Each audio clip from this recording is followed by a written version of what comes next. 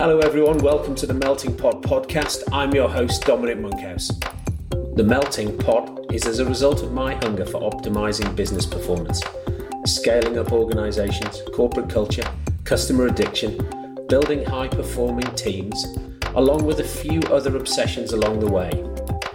I've spent the last several years working for and with some of the most successful, top-performing companies in the world. And this podcast is my attempt to synthesize what I've learned along the way to help you build a high-quality business and live a more fulfilling life. If you enjoy the podcast, you can find more information on today's episode and other topics at dominicmonkhouse.com. Hello, welcome to the Melting Pot podcast. I'm your host, Dominic Monkhouse, and today I'm talking to Sue Hollis. Sue is in the US. She's going superbike racing today, so she's been up at 3:30 this morning. Thank you to Kevin Lawrence, Coach Kevin, for the intro. Sue is corporate executive, entrepreneur, mother, author, and now she says she's an adventurepreneur. She doesn't like the term work-life balance. She prefers life harmony, getting things in the right order and not trying to do things that you don't like to do, which is why 3 years ago, she stepped down as the CEO of her 180-person, almost 20-year-old corporate travel business in Australia, found a CEO to replace her. We talk about how she did that. We talk about how she built that business based on some really strong core values, and there's some tips in here for people who are thinking, how do I use my values and how do I really build a recruitment engine to make sure that we get the right people in the business. Values and culture are really important. In fact, she even went on Tony Hsieh's Zappos Culture Bootcamp in the early days. She managed to fit it in with some bike racing in Vegas, so it all worked out. I've had a fantastic time today talking to Sue. I'm sure you'll enjoy listening. Thank you. Good morning. My name is Sue Hollis. I am a coach, a speaker, a writer, an adventurepreneur. And as we speak, it is literally 4 o'clock in the morning in Washington State in the US. I'm speaking to Dom very excitedly just prior to about to hit the racetrack to race superbikes around the Ridge in Seattle. In previous lives, I have been a corporate heavy hitter with global airlines, British Airways and Qantas, before braving the wild world of entrepreneurship and starting my own business, a company called Travel Edge, which became a multi-million-dollar organization and which I stepped down from about 3 years ago. I still own it and I'm still on the board, but I decided to explore a different kind of life. And I'm currently living that. So that's me. Sue, thank you very much indeed for coming on today. Why are you in the US racing superbikes? Many people ask me that question, Dominic, particularly my family. I've been racing motorbikes since I was 16. Before I could legally ride, I was racing. And it's always been a passion of mine. So I've ridden motorbikes since I was very young. I love the adrenaline. I love the fear. I love the, if I make a mistake, it's going to really hurt. It's going to really bite me. And I just love that complete absorption where you can think about nothing else. You know, when your life's on the line and you're doing, upwards of 220, 230 kilometers an hour, you have to be very focused. You have to be very driven. You have to be determined, and you have to hang on really tight as well. So it's kind of an analogy for life, I guess, more than anything else. Oh, blimey. And do you ever go on holiday and do nothing? No, never, no. I sort of thought that might be the answer. You said in the intro that you're an adventurepreneur. Is this what you mean by that? Yeah, absolutely. I mean, I think having left my business, as I said, 3 years ago, I decided to create a business based on lifestyle. Effectively, what that means is now that I'm a coach, a guide, a speaker, I'm an author, as well as much as kind of keeping my eye on the business, which I obviously still do. I kind of have a business that lets me coach clients. So I work with primarily people looking to come to the same point that I have at some stage, where you kind of go, well, okay, I've achieved all the measures of success. Is this what life's supposed to be about? So I coach people and I speak and I write, but I also get to do adventurous things. So I mountain climb I'm a serious rock climber. I'm a diver. I run marathons. I race motorbikes. And I'm literally currently, as I said, racing today and tomorrow. But that's all part of literally a kind of a 3.5-week trip for me where I'm just on my bike, just cruising around the US and just connecting with people, seeing amazing things, riding amazing roads and eating really bad American food. So let me take you back to this journey of yours. So you said you were with Qantas and British Airways. What were you doing for them? And have you always been in travel? Yeah, I have. I kind of bluffed my way into travel, as we kind of bluff our way, I think, into most things. So I was with British Airways for about 15 years. So initially in Australia. So I started very young. I had an amazing mentor who saw something in me that Lord knows I didn't see in myself, who employed me and to a reasonably senior position straight off the bat, where I didn't know the front of an aircraft from the back. And I was put in charge of New South Wales, which is a state in Australia. So I was in charge of the operation and the sales for British Airways at 25 or something, which was very scary because the bulk of my team were kind of in their 40s, and you can imagine they were really excited about having a 25-year-old that knew nothing about the business coming in as their leader. And also a woman. And a woman, because I'm very old. That was a long time ago. So that was quite challenging. So British Airways in Sydney, then I was transferred to London. I ran London sales for British Airways. And then I ran the 767 operation for BA. And so that was pilots, operations, crew. And at that stage, my husband, bless him, was still in Australia. We were commuting for 4 years. And somehow, goodness knows how, I discovered that I was expecting my first son. So we moved back to Australia. I wanted him to go there. And British Airways, very conveniently for me, then bought a 25% stake in Qantas. And my job, once I came back from maternity leave, was called the Joint Services Agreement, which was basically bringing the two airlines together. So I did that for a couple of years. So trying to bring two huge cultural entities together, neither of which wanted to be together.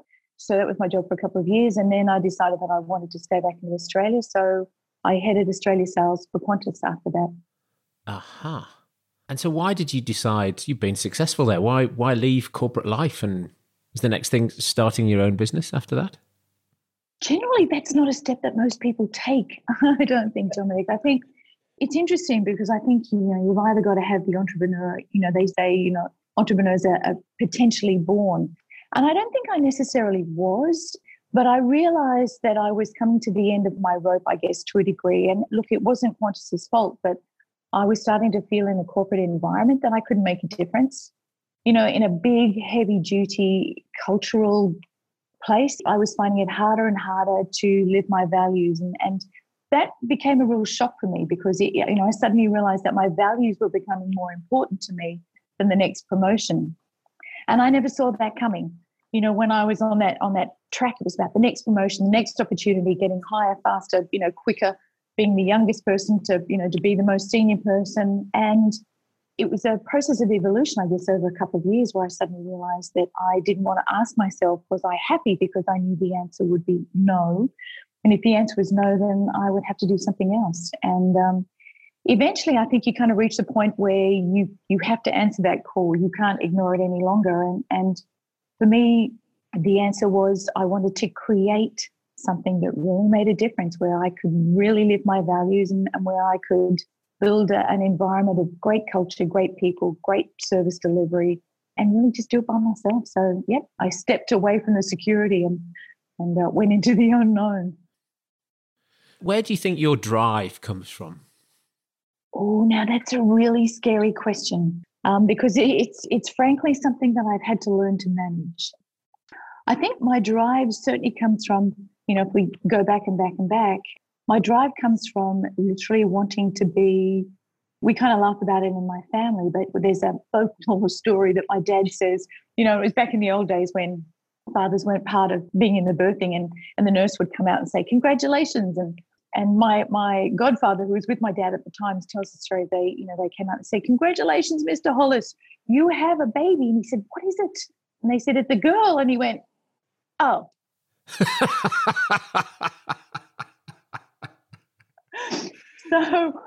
So I've grown up hearing that story. So I'm sure a good psychologist would take me back to that point and say, that was my desire to say, right, well, you want a son, you're about to get one. Look out. Were you the oldest?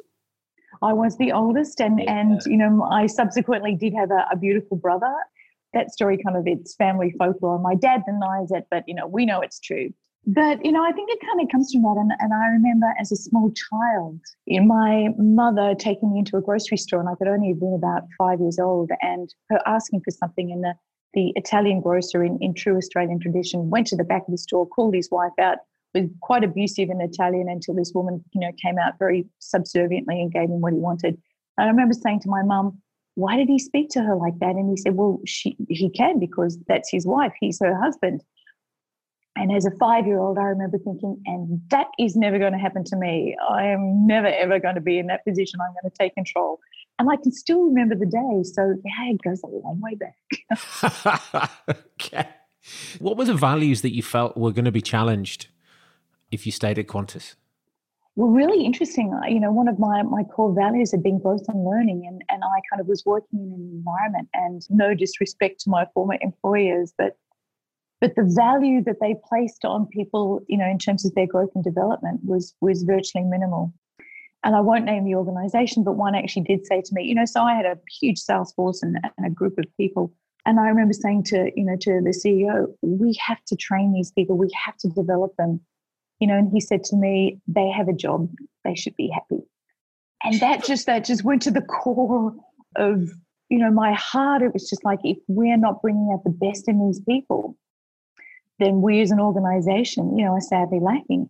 And it was a long time ago, and life's changed in both of those organizations, so it's certainly not there, now, but it certainly was the principle of, you have a job, an amazing organization, people are really lucky to work for it, and they should be thankful, and we don't need to invest in people. And when I realized I couldn't make a difference to my people, that's when things started to kind of spiral for me. And so when you set up your own business, then you've got that sort of desire to learn and develop and bring out the best in people. You've obviously got your drive, you've got your organizational skills and your sales ability.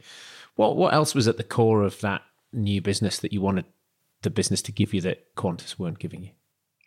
It's really interesting because I started my business with a business partner. He was at Qantas with me, and we were incredibly fortunate. We didn't realize it at the time, but we had, if you kind of look at the skill set circle, he had all the top skills. So he was an actuary, an investment banker by trade. So he was certainly the numbers man. And so he was very, strategic, big picture thinking, whereas I was the, hands-on deliverer owner. And I don't think we realized at the time going into partnership can be incredibly tricky. And we were very fortunate to kind of discover that we had a complete skill set between the two of us. We decided that we wanted to be in business together. We spent quite some time working out what that vehicle would be, because we knew that we had incredible talents between us. We knew that we wanted to create a values-based business. So a culture, I guess, having come from quite a tough, quite a kind of chauvinistic, very difficult culture at the time, we wanted to create a business where basically we could create an environment where people could be the very, very best that they could in whatever it was that they were doing, both personally and professionally. We wanted to create something that added amazing value to clients, that clients went, wow, that's the best that it gets. And create an environment where, where we too could utilize the skills that we had and hopefully make some money. So they were kind of the priorities. And, we actually played around, and we knew that we wanted to work together. And we played around with a number of things, and we kind of figured that we'd start with corporate travel because that's where we could do the least damage. So that's kind of where we started. And then you were massively successful. I was going to say you were an overnight success in when did you start how long ago is that? When did you start the business? We started the business in 2000, and my partner and I were fairly high profile, so in the industry, so we kind of flew under the wire for a little bit.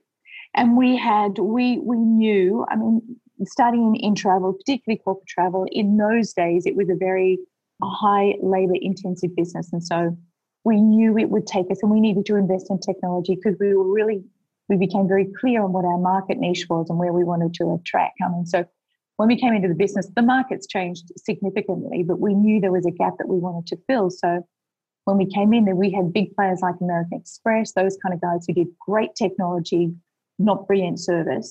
Then you had the boutique players who did great service and, weren't big on terms of technology. And there was a beautiful sweet spot right in the middle. And that's where we position our business to do both, to do great technology, great service, and to really make a difference. So we kind of positioned the business in there, but it took literally kind of 2 years. And we knew it would take us 2 years, and we kind of put the money aside to do that because we, literally didn't make any money. And I was very supported by my husband, who basically, and I was the major breadwinner, who basically said, look, I don't care if we eat mince for the next 2 years, if, or 3 years or 4 years, and, if that's what you want to do, then, follow your passion. So we did, but the first 2 years were breathtakingly hard, I have to say. Yeah. Well, it's that time when, have you really got the market? Does your partnership work? Money's going out the door and the revenue's not coming in, and you just get these emotional highs and lows where there are times when you just think it's not going to work. Constantly. And, I think if I had a crystal ball 20 years ago and I'd have seen what it took, what it would take to get that business up and running to be the success that it is today, I don't know that I would have had the courage, because, you just nailed it. It's a complete roller coaster. But, I guess 20 years ago, my crystal ball was a little clouded. I didn't see it, so I just kind of went into it and was very excited. But the first year in business, we woke up one morning, and it was a Monday morning, and Ansett Airlines, who was a big Australian airline, had gone bankrupt or gone to foreclosure on the Monday, and they owed us a lot of money. Day two, their catering company, which was our biggest corporate client, went into bankruptcy. They owed us even more money. And 3 days later, tragically, was September 11, and everyone stopped flying. So, and we had a $1 million airline bill to pay the next Monday. So, when you kind of get all three things like that hitting you in your first year of business, where you've got no fat in the business, if you can weather that, I think you can weather everything. But Lord, even when I talk about it now, it almost makes me want to throw up. It was such a scary time. It hasn't left me. The trauma is still in my body. Over the next few years, then, what happened? Tell me some of the highs and lows of the journey. What did you enjoy? What didn't you enjoy? I enjoyed that the business delivered, from a values perspective. So, the first year we just literally, we scrambled. We trying everything to make money, and we would do everything to make money, and we would grab any customer that we could to make money. And I think, just to kind of get some root networks down. And I think the joy that the business really has given me over the last few years is, I guess, firstly, that we delivered in terms of a value organisation. So we became very clear on our values. Our people established our values. They were built from the ground up. So our values have been and still are the absolute key drivers of our business. So we hire and fire on values.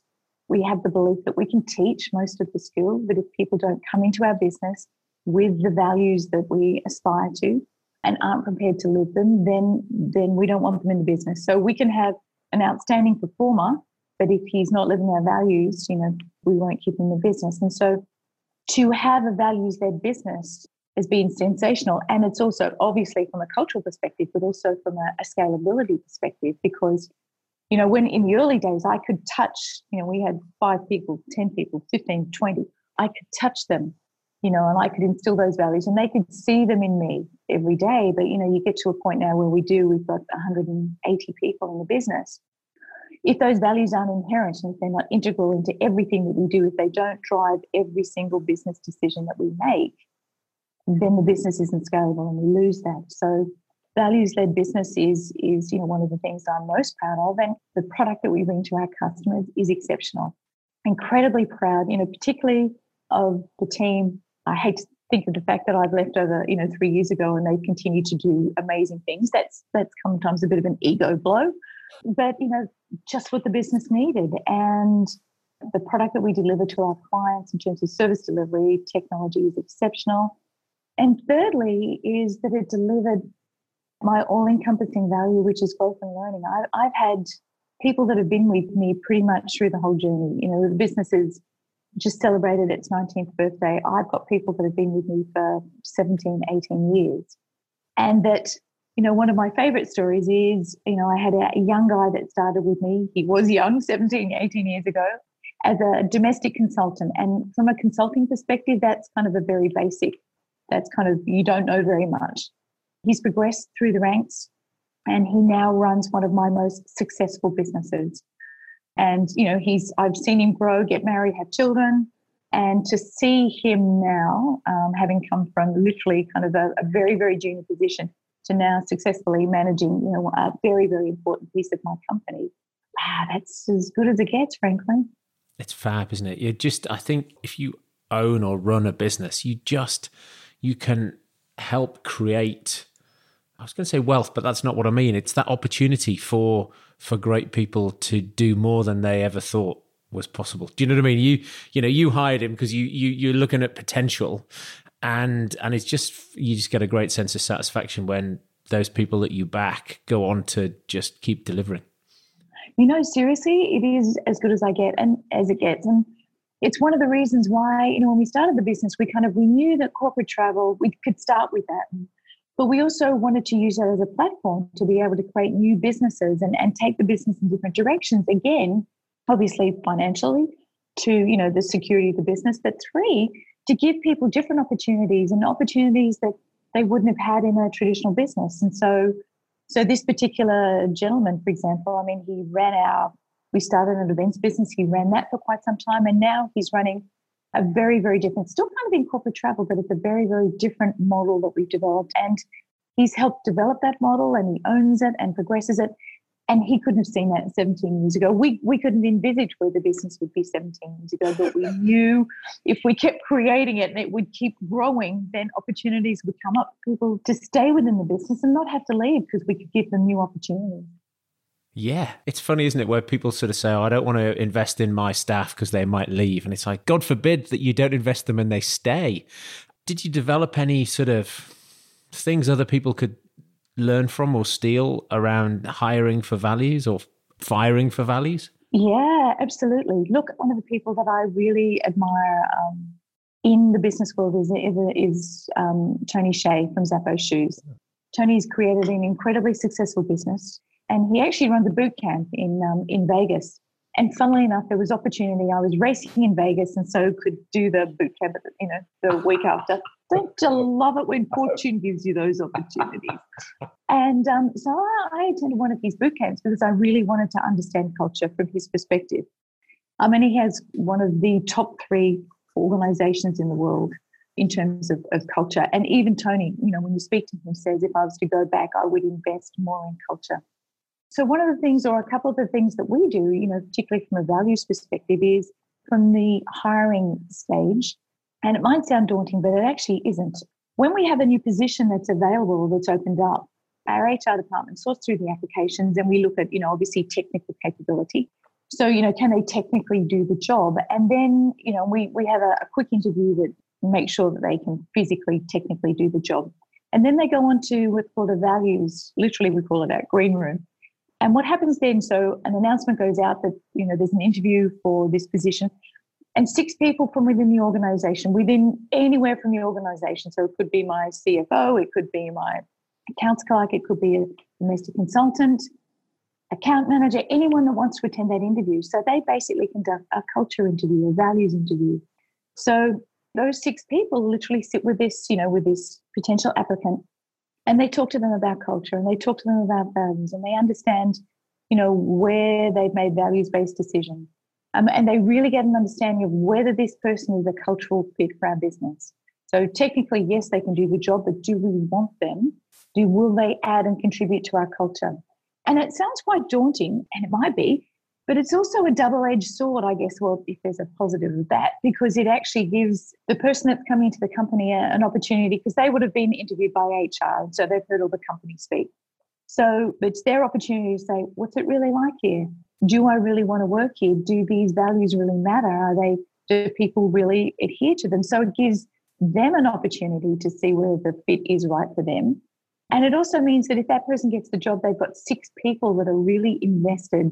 They've made the call that this person gets the job, and those 6 people are really invested in making sure this person continues, and they make the final call. Like my business partner and I mean, we laugh. Sometimes we put people up for jobs and the culture team have said no, and they get the call. So that starts it, from kind of day one. And then literally we evaluate, we don't necessarily we do very regular, we don't call them performance updates, but we talk to people very regularly about their performance, and values are an integral part of that, evaluating, how they're delivering brilliance, how they're being bold, how they're taking responsibility and accountability. So it's an integral part of what we do. And they were some of your values there. Were they bold and taking accountability? Yeah, just fix it, just do it, be brilliant. And, when we talk about being brilliant, we didn't want to be too prescriptive to people, because everybody knows what being brilliant is. Everybody knows how to do a brilliant job, and we know that it's a choice they make. So you can get up in the morning and you can come to work and you can do an okay job, but it's a conscious choice that you make. Today I'm going to be brilliant. What does that look like for me in my role, in my job, in the opportunity that I have in front of me today? So that's been fundamental to our business, and frankly a real driver for our success, because it enables our people to make decisions by themselves. So, for example, we won't work with organisations that don't fit our values. Recently, a very junior account manager got given an opportunity. We were asked to work for a tobacco company. Funnily enough, that doesn't fit with my values. And she didn't need to ask me. She didn't need to ask the CEO. She didn't need to ask her boss. She made the call by herself, because it's like a quick question. Is that in alignment with our values? No, it's not. Tick, thank you. Appreciate the opportunity. Let me find you somewhere else. So that can go all the way through the organisation. It doesn't need to, I don't need to make that call. And that has enabled our culture and our business to really kind of push out as we've grown. And stay fast. Yeah, absolutely. Do you know what your hiring success rate is? Because most organisations get it right, 1 in 4. Does the sort of values-based hiring, have you tracked it? Do you know whether you get it right more often than that?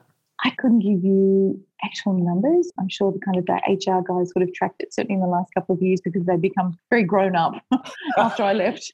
In terms of our attrition rate, we measure that. So we look at the people that have left us that, and occasionally we do get it wrong, very rarely.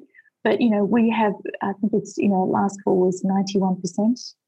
That's of kind of, the people that we don't want to lose. I mean, occasionally we do lose them because, we can't give them the development they need. And, going back to your point, do we invest in them and then take the chance that they'll leave? Well, they may, but you know what? If we're investing in them in the time that we have them, wow, we get the best from them. Yeah. So, I would never change that. And staying on hiring, maybe you have to tell a bit of your story first, but you stepped down from the organization 3 years ago and replaced yourself with a new CEO. I'd love you to tell me how you got that hire right, but I guess first of all, you're going to have to tell me why you decided to step down and replace yourself. Yeah, okay. About 3 years ago, I woke up one morning and I realized that I loved my company. I loved my people, but I didn't like my job. I didn't like being CEO. And, and I think CEOs also kind of need to reach a point sometimes where they need to get out of the way, and they also need to appreciate when it might be time to bring in different skills and a different approach. And our business had been growing, and it was still very much a kind of family business, and it really needed to go to the different, to the next level of expansion, I think, for our business. And I realized that I actually didn't want to be the person that did that. And that's a really tough realization, when you've grown this baby from literally nothing into, multi-million dollars. But I also realized that it wasn't, I was concerned about, whether I would be the person that would be able to deliver that next level. Did I want to do it?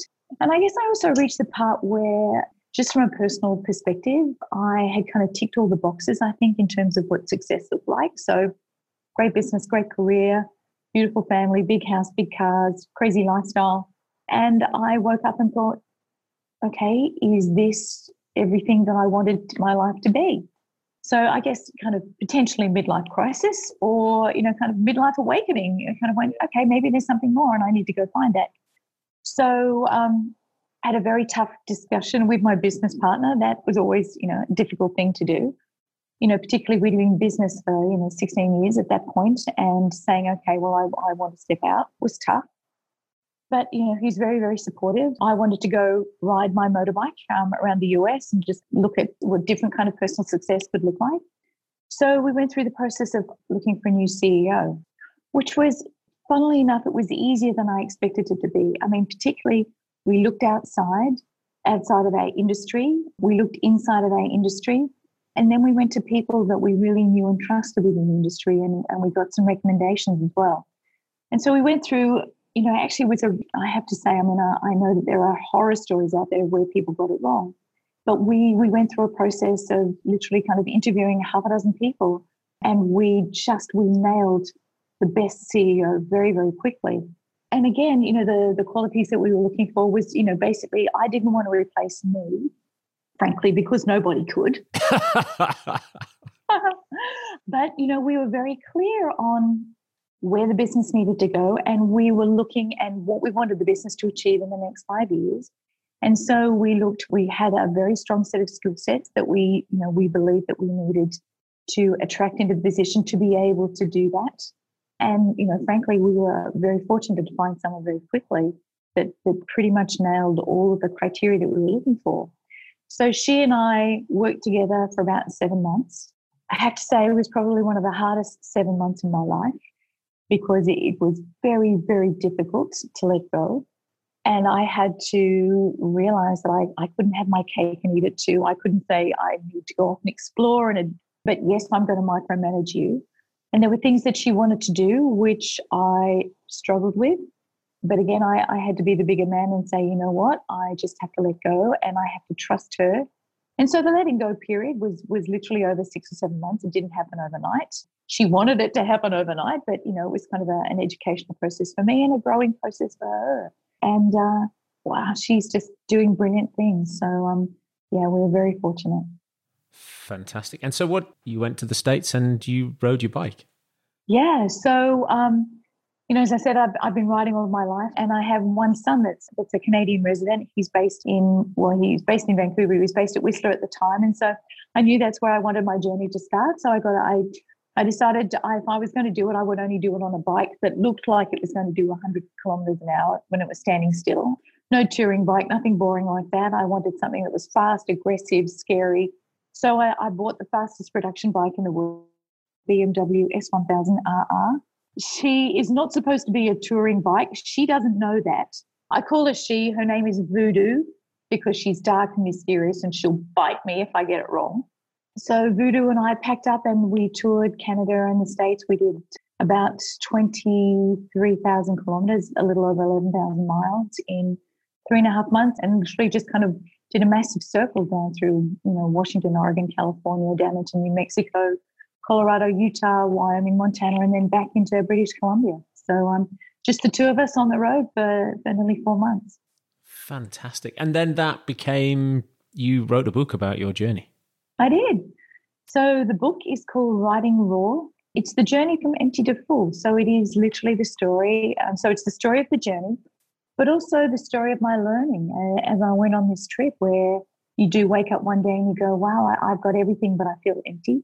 What is it I'm supposed to be in this world? What is it that's going to kind of give me purpose? And I guess the best way for me to describe it is that I had all the head success. So I had all the traditional measures of success, everything that we kind of evaluate ourselves on as we go through our life. But I didn't have heart success. So it's that journey, literally from head success to heart success, and finding the balance in between. I've done some, I suppose, longish traveling trips in my life, and one of the hardest things is slowing down. I know you're on a very fast bike,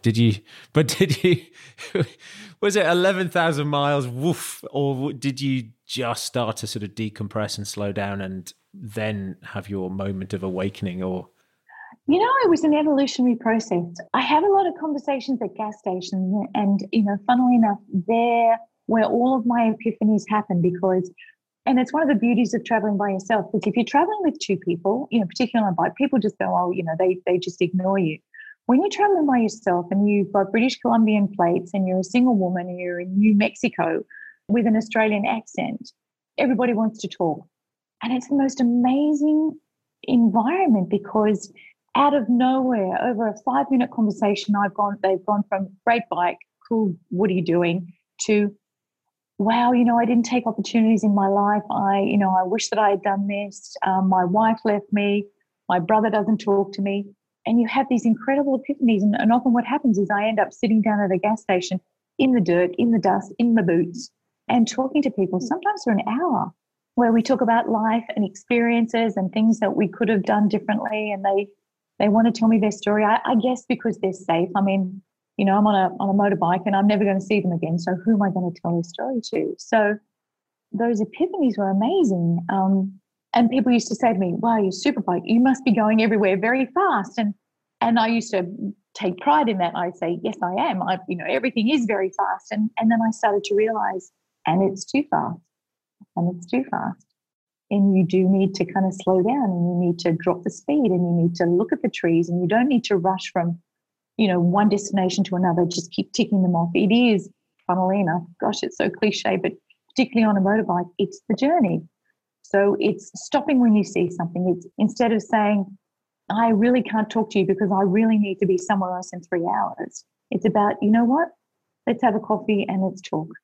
So with all of those experiences and frankly, the learning to be vulnerable, because you're on a bike and lots of things go wrong for you, and it's the learning to be vulnerable, which I'd never allowed myself to be, and to say, you know what?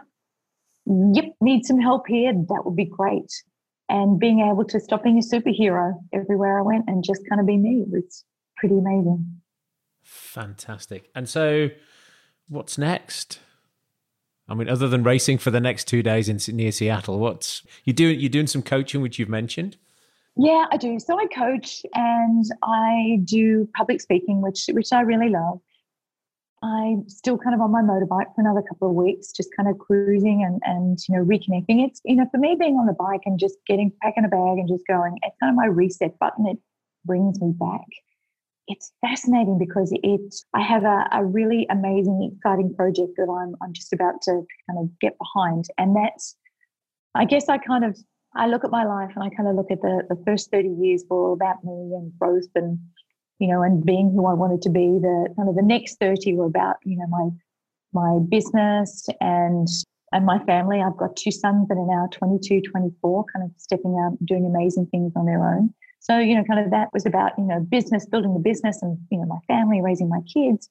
And I kind of go, the next 30, that'll kind of take me to close to 90 and then I'll renegotiate, I think. So for me, it's about actually being of service. It's about giving back. And I've wanted to do this for a long time. It's been kind of sitting in the back of my head for about 10 years. I went to Nepal. My husband and I went trekking in Nepal for our honeymoon, which is kind of what you'd expect. There were no no romantic vacation sitting by a pool drinking pina coladas. We were out there, boots and all. And Nepal has always had a very special place in my heart. My son is a cinematographer and he films a lot in Nepal. They do big mountain climbing, adventurous movie shooting. And Nepal, and we lost 2 friends were killed in Nepal in the earthquake in 2015. And so my next project is actually building a school in Nepal, which I hope to break ground on early next year. So, whereabouts in Nepal? Well, I'm actually going on a scouting mission next month, so in October. So there are 4 different locations that I want to look at. Primarily, I think the Humla region, which is very remote. It's very difficult to get to. It's very under-resourced in terms of teachers. It's one of the challenges because it is so geographically remote. You can't get good teachers there. And it did suffer quite significantly in terms of, the last few years in terms of from the earthquake and from other kind of natural disasters.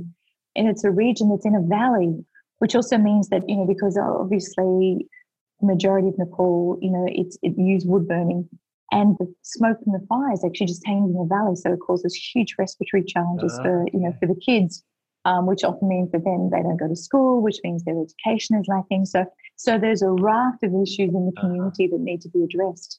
And so, for example, they've just developed great technology so that they're very light but non-wood burning stoves. So for me, going scouting, I'm actually, my son he will actually be in Nepal filming, and so he's going to be joining me. So there's 4 regions that we've identified that we just want to go and see, where best we can make an impact, the biggest impact. Fab. I love Nepal. My great grandmother was Nepalese. I've been a few times. Yeah, no, very nice, great place. Did round Annapurna a few years ago now. So it's stunning, and it's it's always had a place in my heart. And it's always, for about 10 years, I kind of literally had a dream 10 years ago. And strangely enough, I did a Vipassana retreat. I don't know if you know what that is. It's a 10-day silent meditation retreat. Okay. Where literally you meditate, and it sounds as tough as it is, but literally you meditate for about 10 hours a day. And it's silent for 10 days. You don't speak for 10 days. And I did it last year and just had literally kind of this, it was literally an epiphany. It was like, okay, now's the time. And I've reached that point now where my boys are doing well. My business is in great hands. I'm coaching.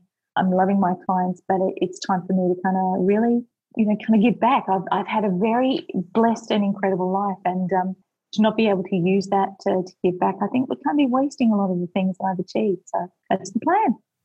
Sue, that's brilliant. There's two questions I always ask people. So actually, it's a great segue from that to the first question, which is, what is it that you know now that, not with a sense of regret, but wouldn't it have been great if? What do you know now that if you took it back in time could have made a difference?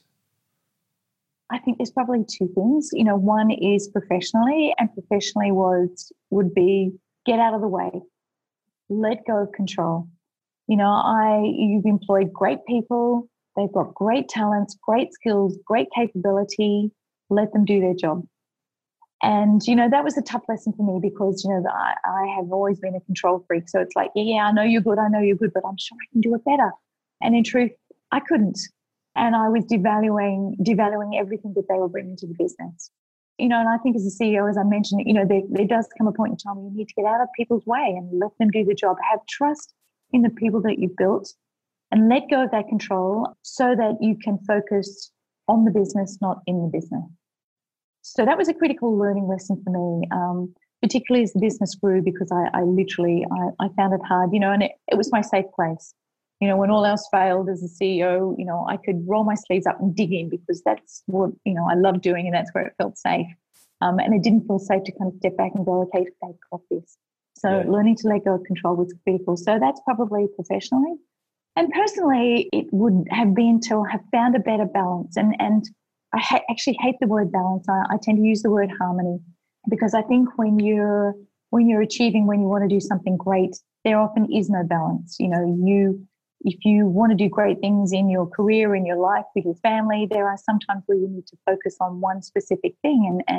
But it's about giving it your attention and a single focus. But then when you've achieved whatever it is you need to do, or the task is done, then you switch your focus back to the other areas of your life. So your family, or breathing, or, doing things for yourself. So I wish that I had been better at understanding harmony in my life. Okay, that's great. Along the way, you probably read a few books. Do you have any that have made a difference to you that you would recommend the rest of us read? Tony Hsieh, Happiness. It's a great book in terms of culture. I'm a big fan of Stephen Pressfield, so The War of Art, which is a great book. And it really, particularly if you're writing, but it talks very much about procrastination, what makes you stop, what stops you from going forward, what happens when when you face excuses and you don't want to do things. And so that's an exceptional book. Jim Collins, obviously one of my faves, anything with Jim Collins. And there's I'm not even going to try and get his surname right, but there's an amazing book and it's called Turn That Ship Around. Oh, yeah. I know who you mean. Yep. It's by a submarine commander who was given a really kind of the worst submarine in the US Naval Fleet. And literally when you go out on a mission and you're away for 3 months, you can't throw people overboard if they're not doing their job. And it's about how he literally, I think it was about 3 or 4 months, turned that ship around from being one of the worst performing submarines in the US history to being the best performing submarine. And it's just amazing, and it's just full of incredible insights. And even if your business isn't doing badly, just incredible insights in terms of how to really work with people to achieve joint objectives, professional objectives and personal objectives. So one of my favorites. Yeah, it's about giving up control, isn't it? Yeah. There's a theme in that. Sue, that's brilliant. Thank you very much indeed for talking to me. It's been my pleasure to talk to you today. Thanks very much, Dominic. It's been a pleasure. Thank you.